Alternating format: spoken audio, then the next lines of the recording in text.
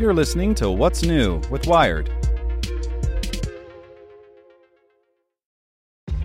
This episode is brought to you by ShipStation.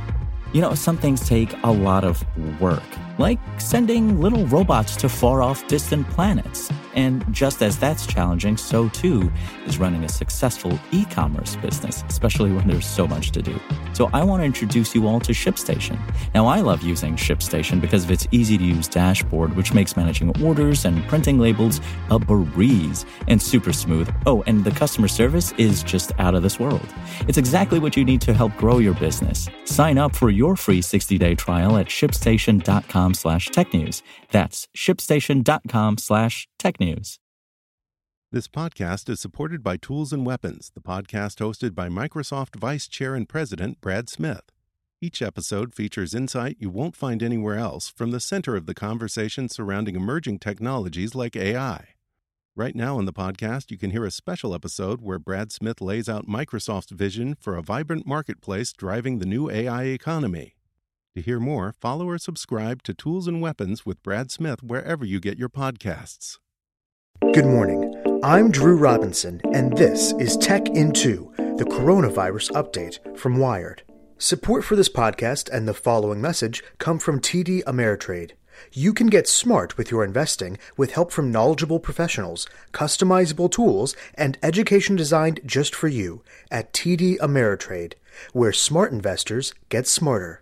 A new study looks promising. Trump delivers a dangerous pledge, and 1.3 billion enter lockdown in India. Here's what you should know. First, Trump's itch to reboot the economy would be a fatal error.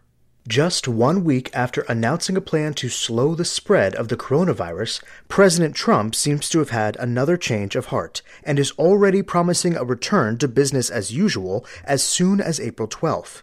But experts say prematurely reducing restrictions in the U.S. would have devastating effects. Second, there's an old source for potential new COVID-19 drugs: blood serum. Researchers are examining the blood of recovered COVID-19 patients to see if they can harness the antibodies of earlier patients to help the newly infected. If the idea works, we may soon have a test, treatment, and even partial inoculation. Third, most kids don't get that sick from COVID-19, but some do. Kids are far less likely than adults to develop serious COVID-19 cases, but new research shows that parents should still be extremely cautious. Children of all ages with pre-existing conditions are very much at risk. Fourth, an army of unmasked women is tracking down the coronavirus in India. Today, India's 1.3 billion plus citizens were ordered into lockdown. But in recent weeks, more than 900,000 community health workers, almost all women, have been tracking down imported cases of the virus without so much as a mask.